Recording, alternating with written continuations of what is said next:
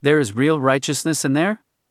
When you hear that you have been given a gift of righteousness through Jesus, that doesn't just mean that you are right in God's eyes. It's not as if you're really flawed, but God just sees you as righteous. You've actually been created in righteousness and holiness, with real godly characteristics.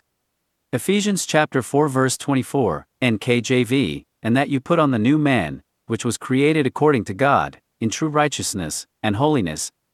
Sometimes people think of New Covenant righteousness as just having our sin cloaked before the Father, or perhaps being righteous as just a standing in which God sees us. Not at all. You'll notice Ephesians chapter 4 verse 24 says that we have actually been created in true righteousness and holiness. It's a way that God has created you, in your spirit. Hebrews chapter 12 verse 23. It's not just a cloak that He threw over your sin, so that He wouldn't have to see it anymore. God has actually recreated you inside. 2 Corinthians chapter 5 verse 17. Inside of you is every good, pleasing, and perfect quality about God Himself. In your spirit you've been given every right characteristic that God has. You are now as loving, bold, wise, and considerate as God is. All of God's characteristics have been infused into your born-again spirit, as a gift, and that because Jesus became sin for us at the cross. Sometimes, even as believers, if we say something inconsiderate, we feel like an inconsiderate person. If we do something impure, we feel like an impure person. If we do something unwise, we feel like an unwise person. But you could have felt that if Jesus never came. Although Jesus did come, and if you received Him, something has changed that you're not recognizing.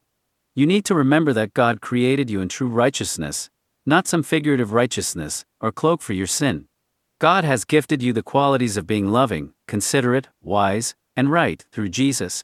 All you have to do is begin to acknowledge all of these good things inside of you for them to manifest in your actions. But if you'll judge yourself inconsiderate, impure, or unwise, every time you do something wrong, that's simply not acknowledging the good things inside of you. And if so, how do we expect them to ever become effectual?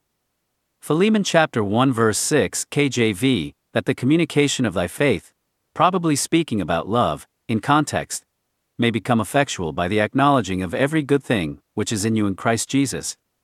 So, as you're renewing your mind, if you say something unloving, remember that, through Jesus, God has given you the gift of being a loving person. If you do something unwise, remember that God has given you the gift of being a wise person. If you think something wrong, remember that you've been given the gift of a mind that always thinks the right thing. All these characteristics are real and truthfully in your spirit right now, but they need to be acknowledged to be effectual. These qualities are the Father's, and through Jesus, they are yours now, as well. 2 Corinthians chapter 5 verse 21, KJV, for He hath made Him, Jesus, to be sin for us, who knew no sin, that we might be made the righteousness of God in Him. You didn't develop these characteristics because of your hard work. All the godliness that you couldn't develop yourself, Jesus provided to you as a gift, because He became sin for you. The more you acknowledge who you truly are in Christ, the more you will manifest who you truly are in Him. So, it's not a matter of you becoming a more loving person, more considerate, or becoming wiser. It's not a matter of becoming a better mom, dad, son, daughter, etc. It's a matter of acknowledging the good things Jesus has already put inside of you, so that all of the godly characteristics that are truthfully there can be let out. As sure as Jesus became sin for you at the cross, is as sure as you have His righteousness, holiness, and godliness. That's not a figure of speech or merely a legal standing before God. You've actually been created in true righteousness, with true godly characteristics on the inside. For those who are in Christ, you don't need godliness. You just need to acknowledge the godliness you already have through Jesus, so that it can come out of you.